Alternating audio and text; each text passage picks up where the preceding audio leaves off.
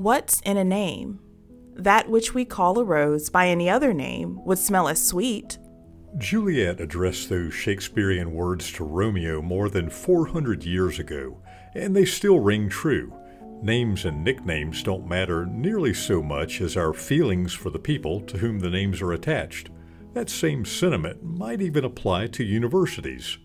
I'm Chris Horn, your host for Remembering the Days, and today we're considering the many names and nicknames of the University of South Carolina, past and present. It's a stroll down memory lane that will take us back to 1801 and all the way up to the present. South Carolina College was chartered in 1801 as the Palmetto State's first, and at the time only, state-supported institution of higher learning. The name stuck for the next 60 years, at which time South Carolina College closed at the onset of the Civil War. It was rechartered as the University of South Carolina after the war ended. When the Reconstruction era came to a close in the late 1870s, there was a lot of politicking about what the university should offer its students. Should it remain an institution of classical education as it had been, or should it become a more applied place of learning, more like today's technical colleges? The latter side won out, and in 1880, we became the South Carolina College of Agriculture and Mechanic Arts.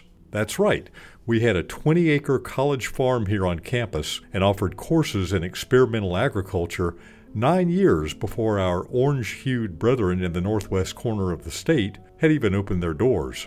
The agriculture and mechanic arts thing didn't last long, though. The political wind shifted, and in 1882, we went back to being South Carolina College. SCC! SCC! 5 years later, in 1887, the pendulum swung again, and we were, for the second time, the University of South Carolina. USC! USC! USC! Until 1890, then back to South Carolina College. SCC! Finally, in 1906, we became once more the University of South Carolina, and the third time apparently was the charm. Well over a century later, the name appears to have stuck. So if you're keeping score, we were called South Carolina College 3 times, SCC! the University of South Carolina 3 times, USC! and just once, the South Carolina College of Agriculture and Mechanic Arts. South Carolina College of Agriculture and Mechanic Arts! Well, this thought came to mind. If you had been in your 40s back around, say, 1900, it's possible that you might have attended South Carolina College or the University of South Carolina, or perhaps even the South Carolina College of Agriculture and Mechanic Arts. I guess the only common denominator, other than it being the same campus, would have been the word South Carolina that appeared somewhere on your diploma. Well, now in the third decade of the 21st century, the University of South Carolina stresses its South Carolina roots and markets itself to the world as South Carolina. In fact, more than one president of this institution has said that we are the University of South Carolina, but we're also the University for South Carolina. Not everyone uses the full formal name. A lot of alumni refer to their alma mater as Carolina or USC. If we're talking sports, we might just say the Gamecocks.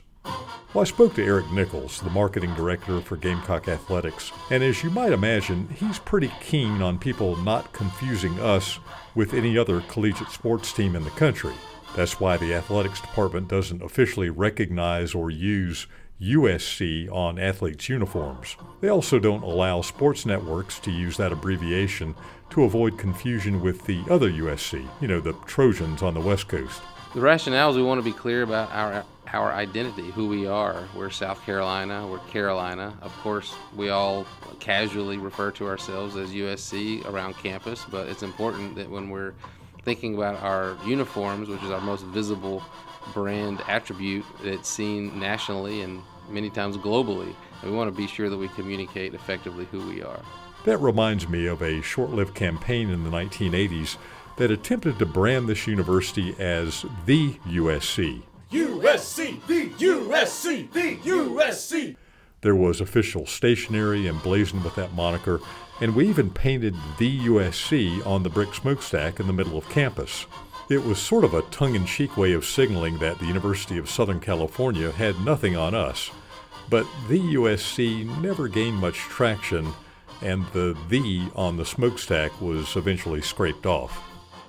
The athletics department does use Carolina on some uniforms and other approved licensed gear. I guess there's not as much concern about the nickname Carolina being confused with the University of North Carolina, which a lot of people outside of South Carolina associate with the Tar Heels and Chapel Hill. Well, when Gamecock sports are covered by ESPN or other networks, we're typically listed as S.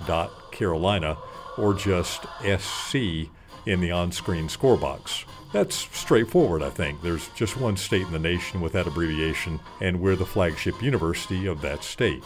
Well, several years ago, some TV networks would abbreviate our name to SCAR or SCAR, the CAR a kind of shorthand for Carolina, but that unfortunate abbreviation reads like SCAR. Eric was not a happy marketing director whenever he saw SCAR on his TV screen, but those networks got the memo and it doesn't happen much anymore. Well, for more than a decade, the university has been using U of SC in social media handles and hashtags, and that abbreviation has caught on well in the digital realm. I was curious to know what today's students call the university, so I set out across campus on a name-finding mission. I asked a bunch of incoming freshmen from all over the country what they said to friends and family who asked where they were going to school. Here's what they said. I usually tell them I'm going to South Carolina, and then they'll ask where in South Carolina, and then that's why I say the University of South Carolina. They'll ask where that is. Well, I'm from the Midwest, so no one knows anything about down here. Since I'm from Connecticut, I have to say U of SC, but I tell people that I'm from USC everywhere else, that I'm going to USC because people get confused. Yeah, up in Connecticut especially where I'm from. People get confused and they think I'm going to Southern California, so I have to do the of to specify. Yeah, no, I say South Carolina. I started calling it USC also, so like my family, I say USC whenever I'm like referring to it, but yeah, I usually say I'm going to South Carolina, University of South Carolina, yeah. I say USC, and then sometimes people are like, oh, University of Southern California? And I'm like, no, South Carolina. I also asked these students why they chose the University of South Carolina, and it was clear that had nothing to do with our name or our various nicknames. Many of them came here to tour the campus, marveled at the Horseshoe, saw a world of opportunity, and fell in love with their new home away from home. Juliet was right. A rose or a campus by any other name would smell as sweet. Well, we've got lots of good stories to tell this season on Remembering the Days, and next time, just in time for the start of football, we're going to trace the evolution of the university's football fields and stadium since the 1890s, when the pigskin sport first took hold here. Remembering the Days is produced by the Division of Communications and Public Affairs at the University of South Carolina. I'm Chris Horn. Thanks for listening, and forever to thee.